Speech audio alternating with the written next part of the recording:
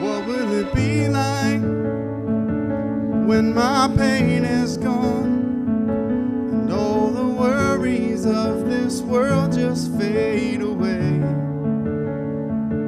What will it be like when you call my name and that moment when I see you face to face? I'm waiting my whole life to hear you say, well done, my good and faithful one. Welcome to the place where you belong. Well done, my beloved child. You have run the race, now you're home. Welcome to the place where you belong. What will it be like when tears are washed away and every broken thing will finally be made whole?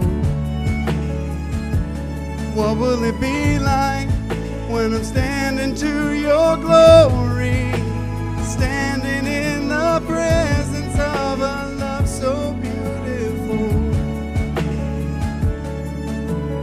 Waiting my whole life for that day, and I will live my life to hear you say, well done, my good and faithful one. Welcome to the place where you belong. Well done, my beloved child. You have run the race, now you're home. Welcome to the place where you belong. What will it be like when we hear that sound? All of heaven's angels crying out. They're singing, holy, holy, holy are you, Lord. Singing, holy, holy, holy are you, Lord.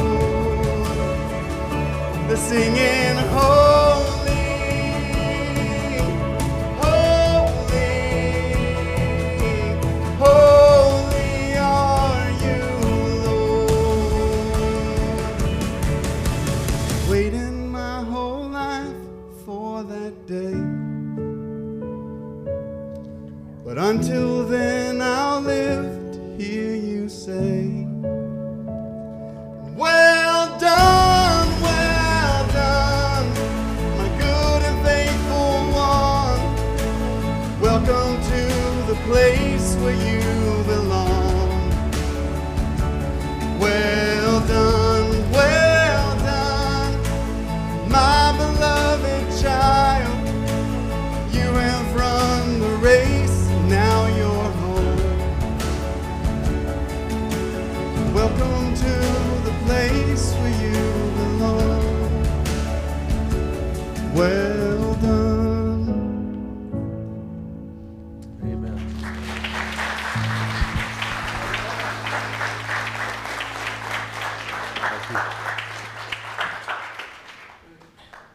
Amen. Well, praise the Lord.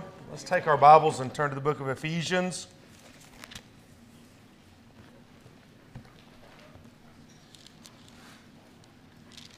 Ephesians chapter 4.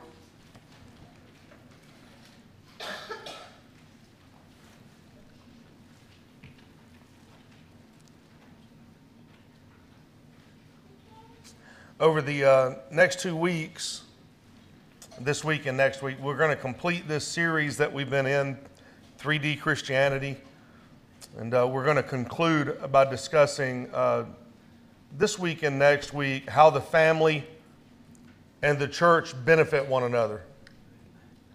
And the church has a very definite place in the believer's family. And that family has a very definite place within the church. To think that the two could partition one another from themselves and be healthy in either aspect would be frivolous. I feel very strongly, this is probably going to be a wasted statement. You're probably thinking, yeah, we know that. I feel very, very strongly about the local assembly and the family's involvement in the local assembly. Sure. My opinions have grown so strong in the last few years that I almost feel as if I am a square peg in a round hole a lot of times, because what we cannot comprehend, I'm certain of it, and I don't have the education or the vocabulary to define it for you, is that the condition that our society is in is directly related to the church losing its center place in the community. And it's interesting to me, and I'll get to this in a moment. You got tonight free, so you forgive me for a moment. It's interesting to me that we all know that, but we treat it as if it is some kind of lost nostalgia that cannot be regained, and that is simply not true. It is as if we say, well, you know, life was better without cell phones. Let me get my cell phone out and call somebody, right? Well, life was better when the church was the center of the community. Too bad it's not anymore. Look, it's a misnomer to believe that we are powerless in the opportunity of restoring the church to its rightful place, first in our families and then within our community. It could be done if we believed what we amen. And if we amen what we believed. There's some reasons that I believe that the church benefits the family and the family benefits the church. There's reasons I believe that the local assembly is very important. And I've given you some bullet points there, and I'm going to try my best not to settle down here. I just wanted you to see that. First, there's a lot of arguments made against the local church, and I'm going to cover some of those in a moment. They're all wrong. They're absolutely wrong, 100% wrong. They will not stand up under the light of God's Word. But what you need to know is Christ loved the church and died and gave Himself for the church. That's who He died for. Now we can talk all day long about Christ, God loved the world and gave His Son for the sins of the world. That is true, but He died specifically to save the church, the ecclesia, the called out assembly. That's who Christ died for. So you cannot dumb down the importance of the church. The church is the ecclesia. It is the called out assembly of believers. Every born again believer belongs to the church. If you do not belong to the church, you are not a born again believer. Now, I'm not talking about this church. I'm talking about the church. Every believer, born again, belongs to the church. Marriage and family are a revelation of God to man. Those relationships are directly revelatory of the church with Christ and man. The church, that is the ecclesia, and this is where the argument typically begins to diverge, is expressed through the local assembly. Everybody's good when you're talking about the church as in some mystical, without bounds, unknown, floating around in the atmosphere organism, but when you bring it down to the local assembly, there begins to be a lot of excuses. The local assembly is where the church is expressed. And this last one is not so much a statement as it is a question, and I'm happy to hear from you later, not in this moment, but later. If the church is not expressed in the local assembly, tell me how it is expressed, and give me some examples. Just think about that. If the local assembly is not how the church is expressed, tell me how the world is to see the expressed image of the church other than a local assembly. And give me some examples. So those things are scriptural truths. They become the undergirding or the foundation of not only the way that I live my life personally, but the way I direct this particular local assembly and the way I lead my ministry. I believe that the local assembly matters. Even if a person, and I've had these occur, I've had a couple of, I have one family, good family, leave the church, and at the root of the reason they were leaving was statements that I made concerning church membership. And so I've had people argue with me before, but even if a person desires to argue against the local assembly, and this is what they normally do, they'll tag it or title it as, well, you know, I'm not big on organized religion. Is that cop-out? Yes. I mean, look, we're all from Georgia, right? We can tell the truth. That's cop-out. You speak it like it is.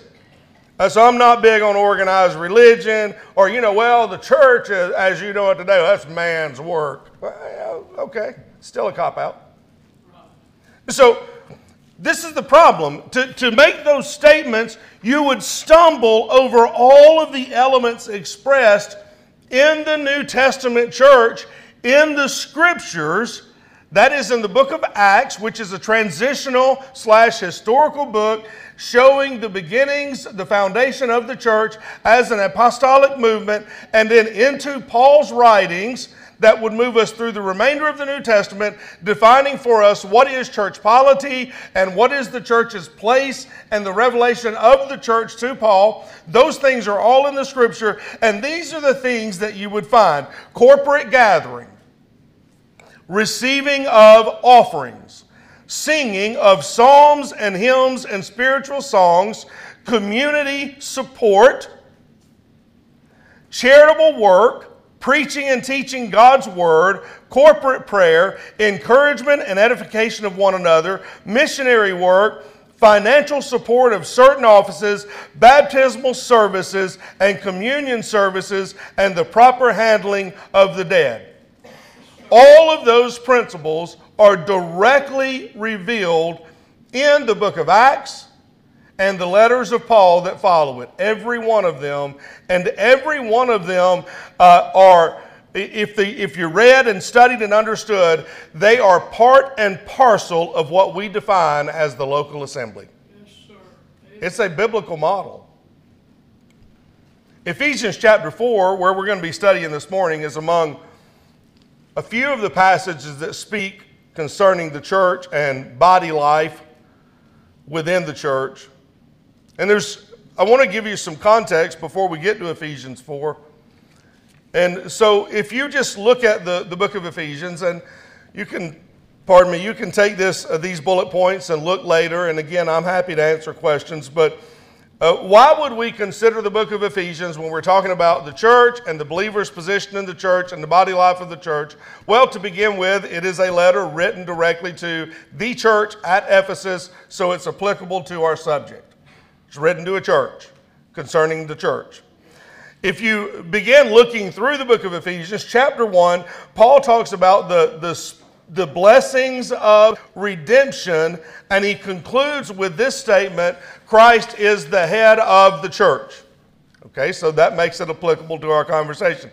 Chapter 2, Paul begins speaking about the state of the lost, dead in trespasses and sins, and then he goes on to discuss the state of the saved. You have been quickened in the Spirit, and he concludes that chapter with this concept that Christians are a building. Believers are a building built on the foundation of the apostles, and Christ is the cornerstone. That makes it applicable to our conversation. Chapter 3, Paul speaks of the work to build the body of Christ so that, quote, the wisdom of God might be known through the church. Yes, sir. Through the church. Chapter 4, which is what we're going to look at in a moment, speaks to the purpose of the church or the body, to bring unity of spirit among believers and maturity in the Christian's walk, which is specifically what we're going to talk about today. In chapter 5, there is a challenge to believers to mimic or imitate God, that is, to walk like Christ, or walk worthy of the vocation wherewith you are called. Chapter 6 concludes by describing the armor of God that every believer is entitled to. So it's very much applicable to what we're talking about. As we get directly to this subject and we try to focus on the subject, I want to show you 2 points concerning the church and church membership. Let's read first these first 16 verses. Will you stand with me in reverence of God's word? We'll read and then pray and get to it. Ephesians chapter 4, verse 1. Paul says, I therefore, the prisoner of the Lord, beseech you that you walk worthy of the vocation wherewith you were called, with all lowliness and meekness, with long suffering, forbearing one another in love, endeavoring to keep the unity of the Spirit in the bond of peace. There is one body and one Spirit, even as you are called in one hope of your calling, one Lord, one faith, one baptism, one God and Father of all, who is above all and through all and in you all. But unto every one of us is given grace according to the measure of the gift of Christ. Verse 8, wherefore he saith, when he ascended up on high, he led captivity captive and gave gifts unto men. Now that he ascended, what is it but that he also descended first into the lower parts of the earth? He that descended is the same also that ascended up far above all the heavens, that he might fill all things. That's Christ he's talking about. And then he says in verse 11, and he, Christ, gave some apostles, some prophets, some evangelists, and some pastors and teachers. He's talking about the giftings. And then look at verse 12.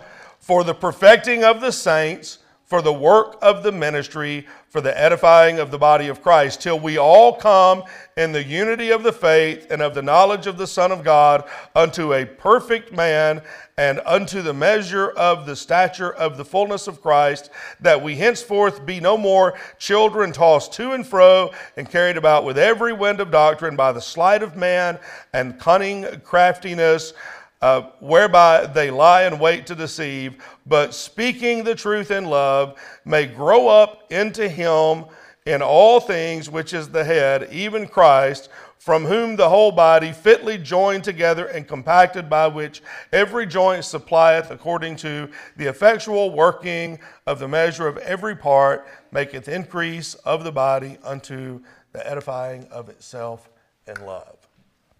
This is a passage that describes the purpose of the church in the family. Let's pray. Ask the Lord to bless our time together. Father, thank you for this opportunity to share. And God, I pray you'd work in our hearts and in our minds. And God, we typically would pray in this moment for illumination. We would pray, God, that if there was one here that was lost, that they would see the need of salvation and come to the Savior. And Lord, we always desire that. But Father, I know that this subject we're dealing with requires illumination and meditation. And God, I pray this morning that you would reveal to us truths that we could not escape, that we must deal with, that we must consider, and that we must determine right or wrong in our own lives. God, I pray you'd work in our hearts to show us the necessity of the church in the believer's family. And God, we depend upon you to do that. In Jesus' name, amen. And when we're going to have this conversation about the church, we have to first agree that the church is the body of Christ. Now, that is stated time and again in the Scriptures. It's made clear in a number of Scriptures and it's intimated in many more. And I may have included this, I can't remember in your notes, you could read Romans chapter 12. You're going to learn that the church is the body of Christ, that he's the head of it, that we're parts of it, and we all matter. 1 Corinthians chapter 12, you're going to get the same view. Those two passages are very similar. Colossians chapter 1, you're going to read that Christ is the head of the church. in Ephesians chapter 4. You've just read it, that we are the body of Christ. And so what you conclude from all of those things is that the church, the called out assembly, and that goes for the local assembly as well, is an organism. It is a body consistent of body parts, organs and tissues and appendages, and however you want to grossly define that. It is an organism that every person matters in and makes up a part of. Not only is it a body, that we are members of that body, Christ is the head of that body. So you can't elevate church membership without elevating Christ. And you can't be accused of elevating church membership over a relationship with Christ, because Christ is the head of the body. And the body is the church. And so if you are faithful to the body, you're being faithful to the head. You can't say one is elevated over the other. It is a synonymous argument that they both relate to one another. Christ is the head of the body, and in personification, He's the husband of it. And we are to be submissive to Him the way that it is defined for us in the Scriptures. So we've already stated that it's expressed through the local assembly. So what do we see in Ephesians chapter 4 that would give us understanding as to the body? Well, the first thing we see is our entrance into this body. That is salvation. And that's what it says in the first part of chapter 4. If you look specifically, verses 4 through 7, there's one body, one Spirit, even as you are called in one hope of your calling, one Lord, one faith, one baptism, one God and Father of all, who is above all and through all and in you all, but unto every one of us is given grace according to the measures of the gift of Christ. So someone might say, okay, if the church is a body, if that is the body of Christ, how do I enter the body? Well, you enter the body of Christ by faith in the Lord. It's salvation. That's what it is. That's how you become a part of the body. You were born again, and when you are born again, you enter into the body by faith in the Lord. Ephesians 2:8-9, just a couple of pages back, would tell you that you are saved by faith, by grace, through faith, and that it's not of yourself, it is a gift of God. So we practice church membership at the local level, and we do that in a number of ways. It depends on denomination and so on and so forth, and even right now we're in a transition of how we celebrate church membership. Sometimes, up until just recently, you would come down front, you'd tell me that you want to join the church, and I'd ask you some cursory questions. You would agree to you would answer those questions, and based on the answers to those questions, I would present you to the church body as a viable member, and the body would vote you in, and everybody would hug you and shake you, and you become a member of the church. That's how you do it here at the local level, and there's various different ways. We've gone to something different. But in reality, the moment that you bend the knee to Christ, the moment you accept Him as your Lord and Savior, you are baptized, you are immersed in the body of Christ. You get in the body through salvation. Every born-again believer is a part of the ecclesia. If someone says, well, I believe in God, but I don't believe in the church, I got news for you. They're either ignorant, uninformed, or they are lost. One of the three. Because you can't be one without being the other. If you are born again, you are entered into the body of Christ, and that is without exception. You are a part of the body. You are born again into the body of Christ, immersed. That's the second part. He talks about this baptism.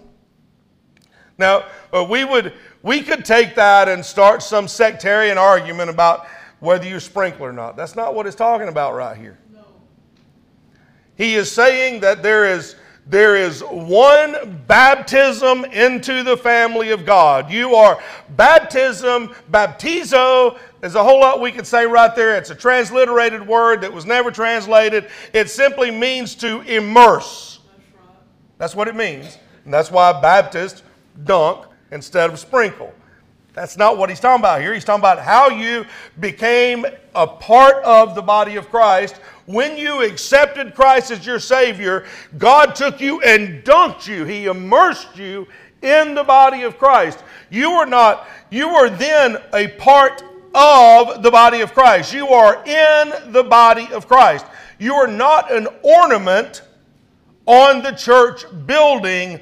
Rather, now you have become a rock in the wall of the church building. You are a part of the church. You belong to it. So what does that say to us if I say I belong to the church, but I refrain from all faithfulness to the local assembly through which that church expresses itself? That's duplicitous. That is exactly the hypocrisy that we most would say we can't stand. But that's what it's saying. You're in the body of Christ. There's another example, by the way. The ark. If you think about the ark in Genesis chapter 6, God looked down and repented him that he had made man. Their thoughts and their hearts were wicked. And he said, I'm going to destroy them all. But Noah found grace in the eyes of God. And God said to him, build thyself an ark. And Noah built that ark for 120 years. He preached righteousness. And nobody went but his family. When that ark, when the rain began to fall and the floods began to rise and that ark began to float, Noah's family were in the ark. They were inside it. Doors closed. Now the ark is actually a picture of Christ. It's a picture of salvation.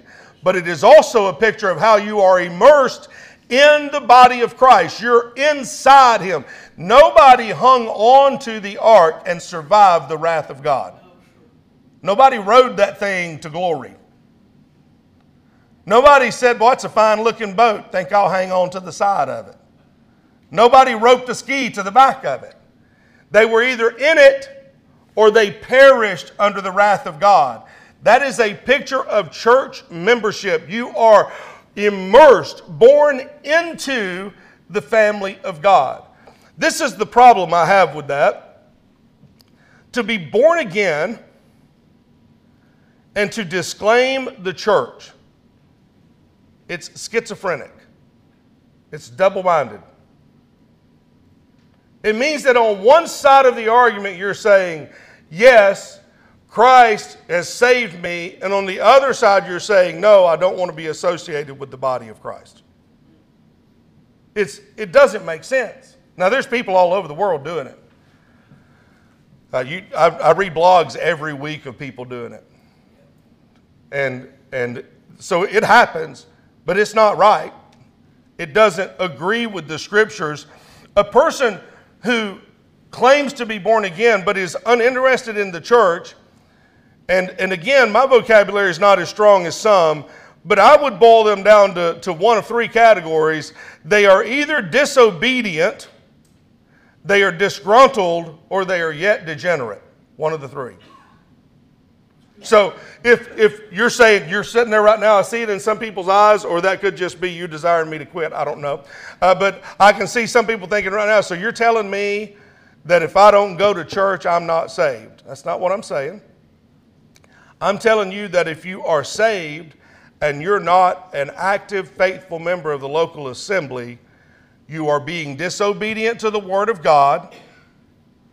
You're mad at the house of God, or you have not yet been saved.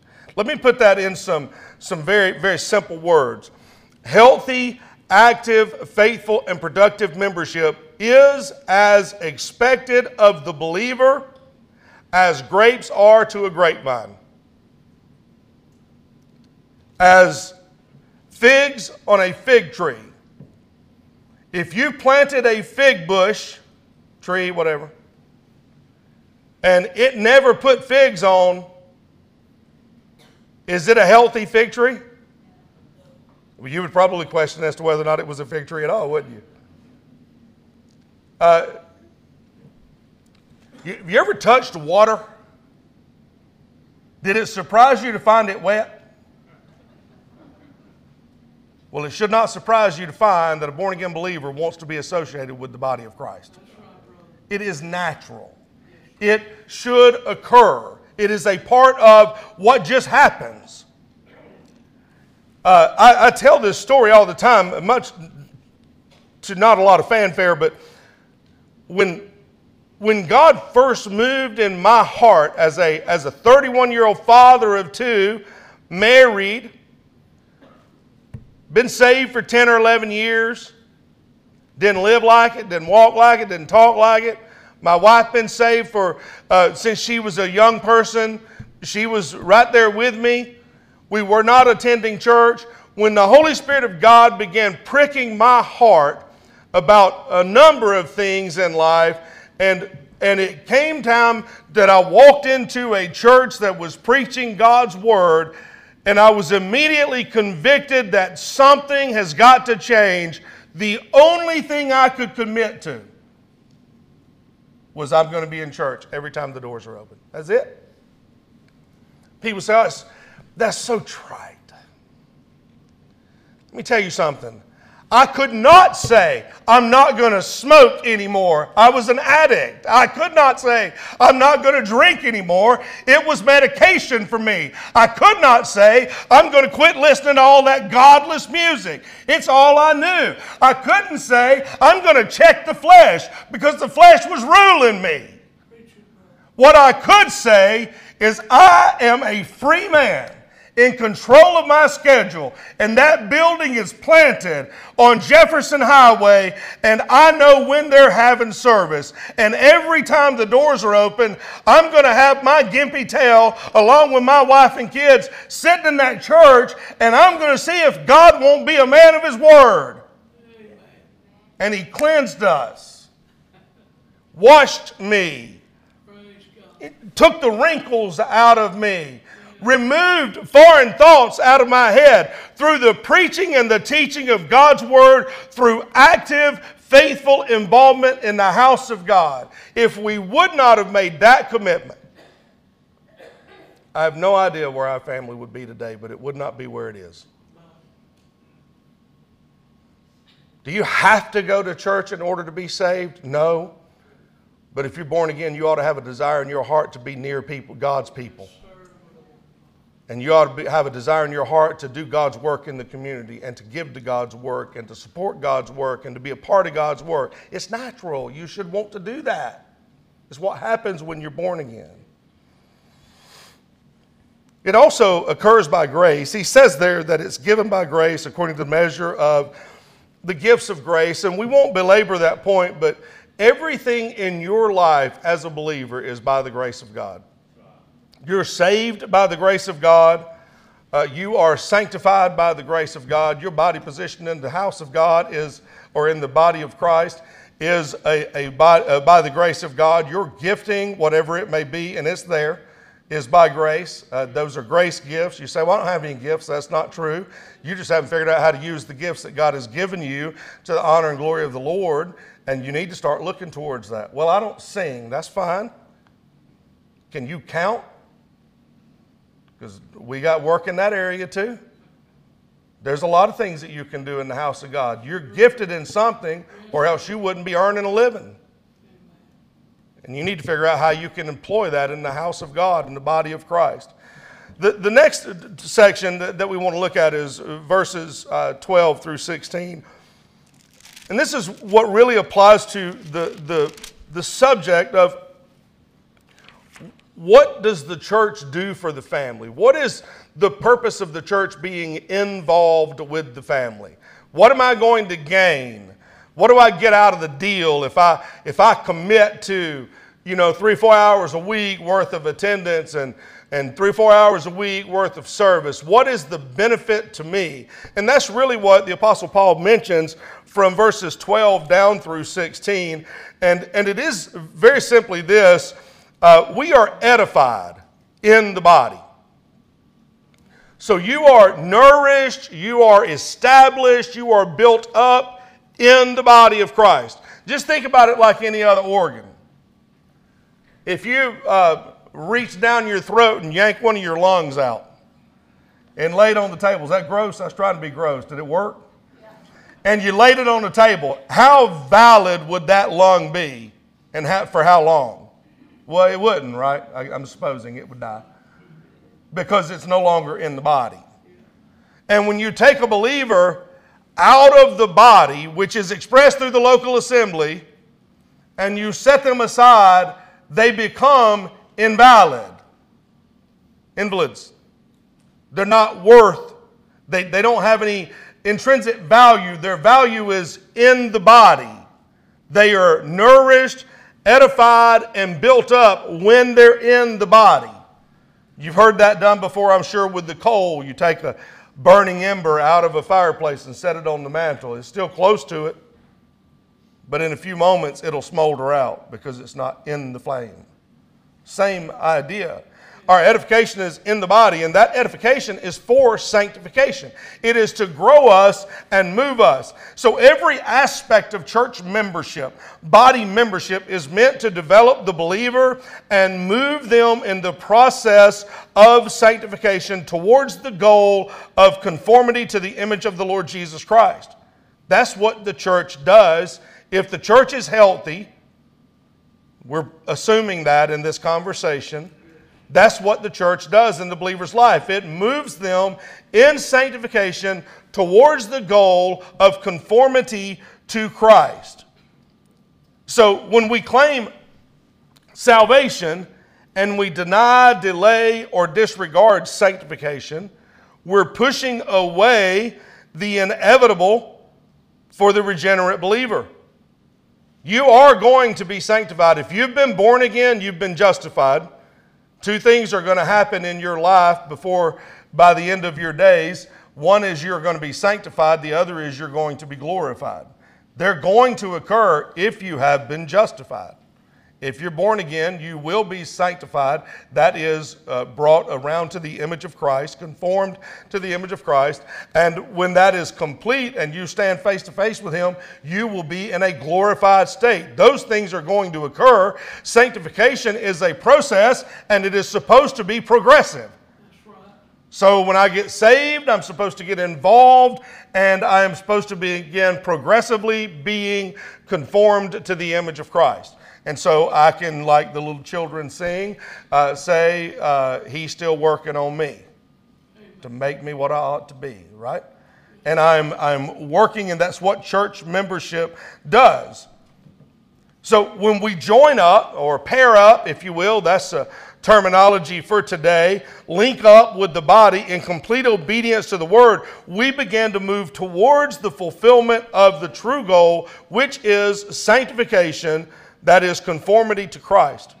And Paul mentions in this passage several milestones along the road to conformity.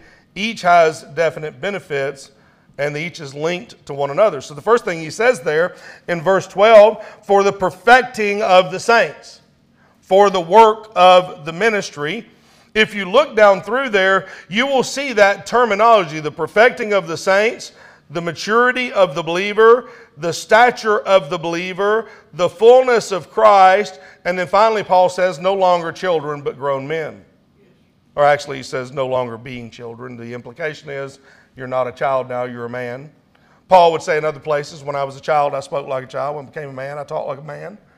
We like to take that from a macho perspective. It's not a macho thing. It is a sanctification thing. It is growing in grace and in the knowledge of the Lord Jesus Christ. And when I was young, I didn't understand these things. And the more I've studied, the more I've grown, the more I understand. And so I talk more like a grown man now, a perfect man, a mature man, a completed man. That is the picture, the perfecting of the saint. It speaks to the maturity or the completion rather than flawlessness or spotless perfection. It is talking about spiritual fullness, maturity, emotional maturity, functional maturity, practical maturity, and that maturity displays itself in a very general recognition of the goal of the church and or of the gospel. And it shows itself in an ability to fall into place and go to work rather than falling out of peace with your spiritual brothers and sisters. Maturity, this perfecting of the saints, is very sad in my opinion, because I think this is rung number one in all of these things that he mentions, and it is the greatest thing missing today in church. You don't believe me? Rearrange somebody's Sunday school class. Tell somebody to go stand at a different door and hand out bulletins instead of the front door. Try that. You see what happens. Because I tell you what happens. Oh, you done took my ministry away from me. Your ministry. Your ministry? You got in this ministry the same way the rest of us did. Christ died on the cross for you. The ministry of this church is to win West Jackson County with the gospel. Amen. The goal of the church is to preach, present, teach, and model the gospel. How can anything become more important than preaching and teaching and modeling and presenting the gospel? It can't, except with immaturity. Then everything becomes more important. So it's the perfecting of the saints. It's maturity, and we need it. He goes on to talk about the unity of the faith. Here, this is the body of revealed truth. When he talks about the faith, it is a definite article, the faith. And he's talking about this body of revealed truth, the faith. So we need unity in the faith. That means that we have to determine what are the fundamental beliefs of the faith and to be unified in those fundamental things. And if you and I cannot unify in that fundamental thing, one of us needs to go find somebody we can unify with. That's true. It's the hard stuff right there, right? Yeah. But if there's 150 people in the church and one of them believes a different body of faith, there's no hard feelings. I love you. But you need to be unified in the faith. Right. It's a command of the Scriptures. It is an implied imperative. And when he talks about this, that means knowing and understanding the basic tenets of the faith, the fundamental beliefs of Christianity, and then knowing them and believing them, going to work with them, which means that you're not divisive over tertiary issues. No. It's been a joke for years. Church broke up over the color of the carpet. Man, I know it's a joke, and at the same time, we know churches that did it, so it's kind of not a joke, and it's kind of a snide, sarcastic comment towards, but this is what it really is. It really is very, very sad. Because what was that church there for? Right? Yes. We lose every bit of importance if our focus leaves the gospel. Now we can do all sorts of things within the realm of presenting the gospel. We can disciple people, we can teach people, we can lead people, we can do foreign missions work, we can do community helps, we can do a number of things. But if the central focus of the church ever leaves the salvation of the lost through the gospel of the Lord Jesus Christ, before long, you're going to be arguing over paint colors and specific job titles. It's unity in the faith. And by the way, when Paul defines this as the faith, he is saying that there's only one. He's already stated that clearly. There's only one faith. So all other beliefs, what's the conversation? Well, you have your faith and I have mine. No. No, we don't. There's only one. There's only one faith. And if it's not the faith, that is the revealed body of work as given to us in the canonized Bible, that inerrant, infallible truth of God, it is not the faith. It may be a faith, but it is a non-productive faith. Amen. Unity of the faith. And then he gives us this picture here, knowledge of Christ. Comprehending who Christ is and what He has done. And oftentimes we pray that we want to grow in grace and knowledge. Paul would even say, I want to know Him and the power of His resurrection and the fellowship of His suffering. But if you're not developing a substantial knowledge of Christ, you're backing up. And again, I'm not trying to be harmful, but you cannot develop a substantial knowledge of Christ with occasional random worship attendance. You can't. It just will not happen. He lists several more, and I'm going to stop. The stability of the believer is very important. Spiritual savvy, knowing who to believe and who to trust. Courage to speak the truth. All of those things are very important. And they all derived from faithful, active, devoted church membership. That's what the church can offer the family. You need the church in your family. And the church needs your family. And the world needs the church. Would you stand with me this morning?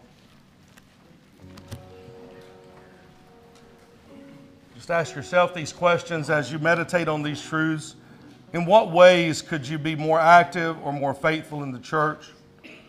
What difference could you make if you were more Christ-like? And what do you need to do about it? What is your response to that need? Father, thank you again for this day. Thank you for this time this morning. Lord, I pray that you bless this time of invitation. Help us, Lord, as we seek to grow. In Jesus' name, amen.